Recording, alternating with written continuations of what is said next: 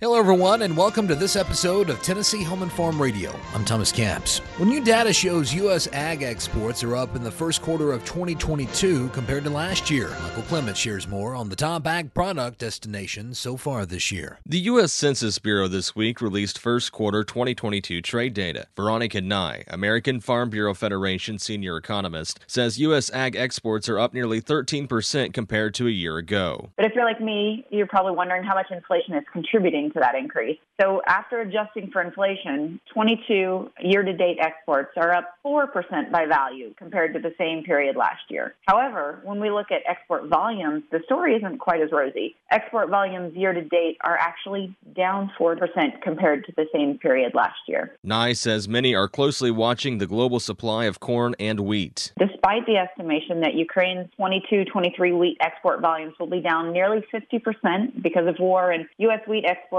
are projected to be down 4% due to drought, USDA is actually projecting that global wheat exports will be up a little bit this year. That's mainly based on increased volumes out of Russia. So far, 2022 wheat exports out of the U.S. are weaker than a year ago. U.S. export volumes of corn are estimated down in the current marketing year, mainly related to higher prices. Beyond corn and wheat, Nye says other U.S. products are enjoying increased exports. U.S. ethanol exports are up 67% in January through April of 2022 compared to a year ago. Soybean oil is up over 50%. That's likely a result of folks choosing soybean oil as a substitute for sunflower seed oil, which is a major export crop out of Ukraine and Russia. Cotton is also up over 50% by value. Beef and beef products are up also over 38% compared to the same point last year. Michael Clements, Washington. Thanks, Michael. For Tennessee Home and Farm Radio, I'm Thomas Capps. Thanks for listening and have a great day.